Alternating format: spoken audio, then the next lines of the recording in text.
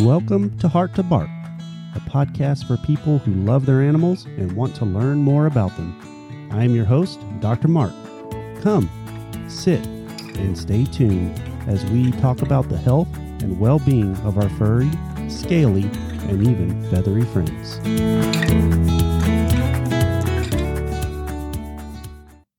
Hello, everyone. This is Dr. Mark. We're back with another episode here, and I'm going to talk about a little topic that we see very commonly in the clinic. It is ear infections, and I'm going to go over ear infections specifically. There are multiple causes for animals to scratch at their ears, shake their head, paw at their ears, and then lick their feet. That's very common signs that we see with ear problems. You may have a foul odor or smell that comes from them, which may even smell like corn chips. That smells classically a yeast or a fungal infection, usually one's called Malassezia yeast, but that is typically what we'll see with these guys. So ear mites and structural problems like polyps or masses can also cause issues in the ears, but I'm going to specifically talk about true ear infections, give you all some insight as to what are some of the things that cause them, how we treat them, what we do for them, and things like that, because this is probably, second to allergies, this is probably one of the biggest things that we do see in our cats and dogs for that matter, but more so on the dog side for sure. So, ear infections. Ear infections are actually a secondary problem to an underlying issue. It is very rare that we will see a primary ear infection. It does happen, but it's not very common. The three biggest reasons that we see ear infections is water in the ears, ear conformation, underlying allergies. With that, water in the ears. So this is typically your dogs that are swimmers, or they get in the pool a lot, or they get a lot of baths, and those ears just don't get dried out. And so typically what we need to do with these guys is we need to flush their ears with a drying ear solution, which is pretty classically out there. There's quite a few of them, and most ear solutions are drying to the ear. And so you can just go, any of your pet stores will have these, veterinarians for sure, and you want to just flush the ears after your bath, or if you have a pet that is getting in a tank, or you take them hunting and they're in the water, duck dogs, so duck hunting dogs, to classically, what you want to do is after your hunt, you'll want to flush those ears out, and if they got water in those, because water in the ears basically will kind of speed up the process of an ear infection, and we definitely want to avoid that. And I do have owners that say, well, my dog, we have a tank in the backyard and my dog's in it all day. I can't stand at my back door and flush his ears every time he comes in and out of the water. And so what I usually do with those guys that may be having water exposure throughout the day is I will just have the owner flush the ears before they go to bed. And so you want them to go to bed with dry ears. And typically that's going to help slow or alleviate any ear infections that can occur in these guys. And so definitely get a bottle of flush those ears out. And basically what you want to do is you just want to take the ear flap, lift it up, and then you want to take the solution and you want to just fill up the entire ear canal till it runs out. And then massage that ear canal all at the base of the head, all the way out to, and you'll feel that canal down in there. And you just want to rub that in and just loosen up all that wax, get that water to come out, and then just let them shake it out after that. So massage it a few times and then just let them shake the solution out with any debris or whatever is in there. And so water in the ears, that's one of the big causes that we do see, especially in swimming dogs, hunting dogs that are in the water, or dogs that maybe get a lot of baths. Just make sure we flush those ears out and keep them dry. So the second one I want to talk about is underlying allergies. This is probably the number one reason that dogs get these secondary ear infections. And I do have a podcast that goes over allergies specifically, but I'll just mention real quick the three that we deal with in dogs and cats is flea, food, and environmental. So flea allergy, they're truly allergic to the flea bite. So we want to get them on a flea prevention and get them something for relief. But these guys typically scratch on their tail head and down their back legs. Then you have food and environmental. They actually look the same. They'll lick their feet real bad. They'll bite, scratch, chew. Anywhere on their body, inner armpits, inner thighs is very common. Skin infections, ear infections are very common. And so food is classically beef, chicken, and pork. So you want to avoid those proteins in their diet.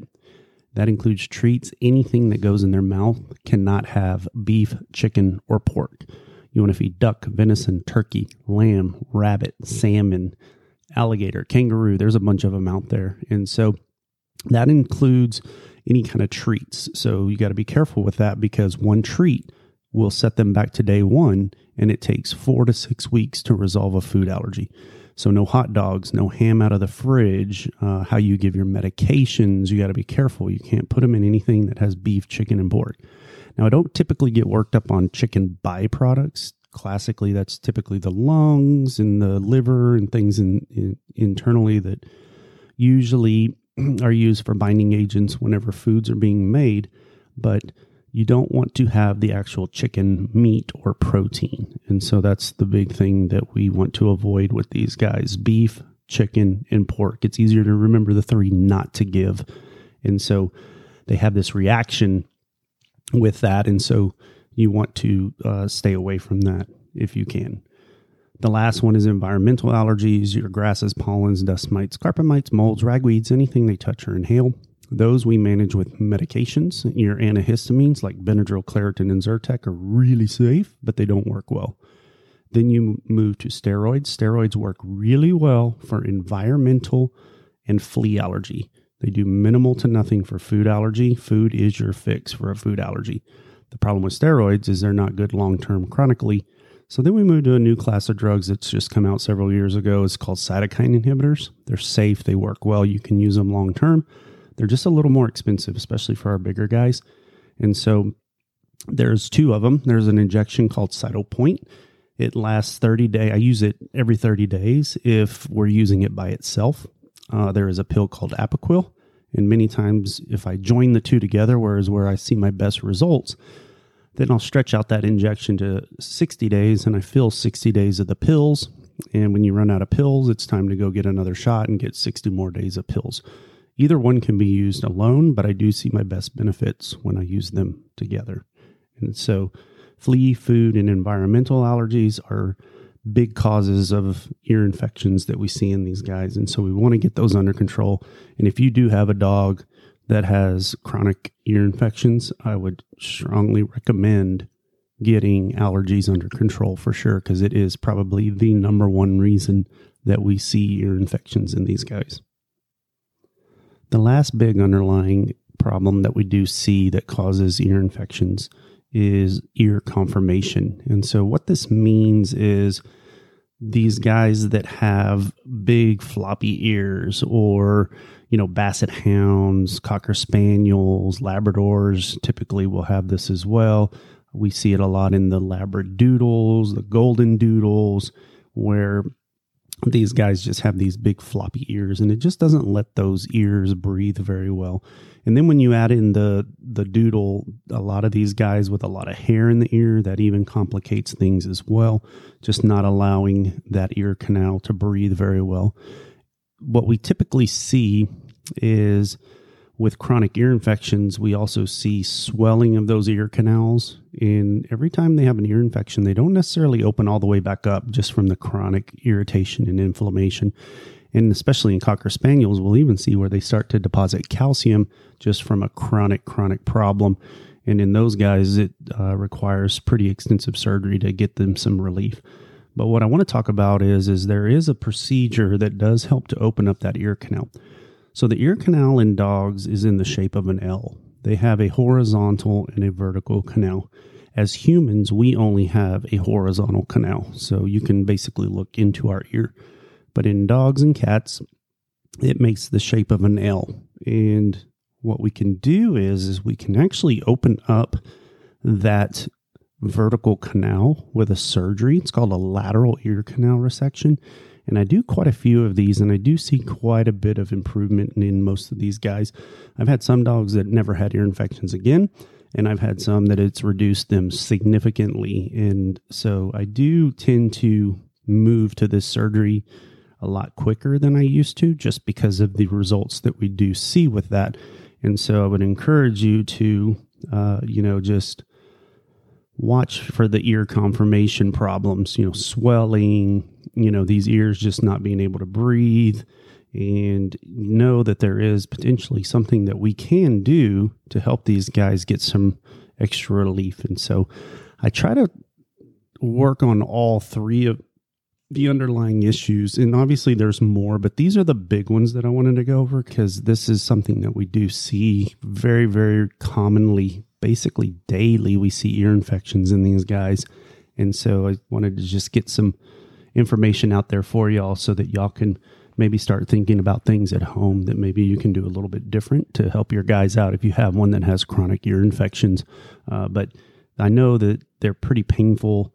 They're very, very uncomfortable for these guys. And so getting them some relief with one of the, just kind of going through these three different main underlying problems, probably will improve even how they feel. So many times once we get these ear infections treated, then a lot of them just feel better in general. So I hope this helps. This was something that I did want to just kind of bring to everybody's attention, because it is something we see very commonly. And I look forward to talking to y'all on the next one with some more great information. Have a great day. Thanks. Bye. If you enjoyed listening to this type of content, then hit that subscribe button for new episodes every week. For more information about this podcast or printable PDFs, visit our website at drmark.vet. That's drmark.vet. And feel free to email us about new topics to put on the show at info@drmark.vet. Also, check out our social outlets like Facebook, YouTube, and Instagram to stay up to date with our activities. Thank you, and have a great day.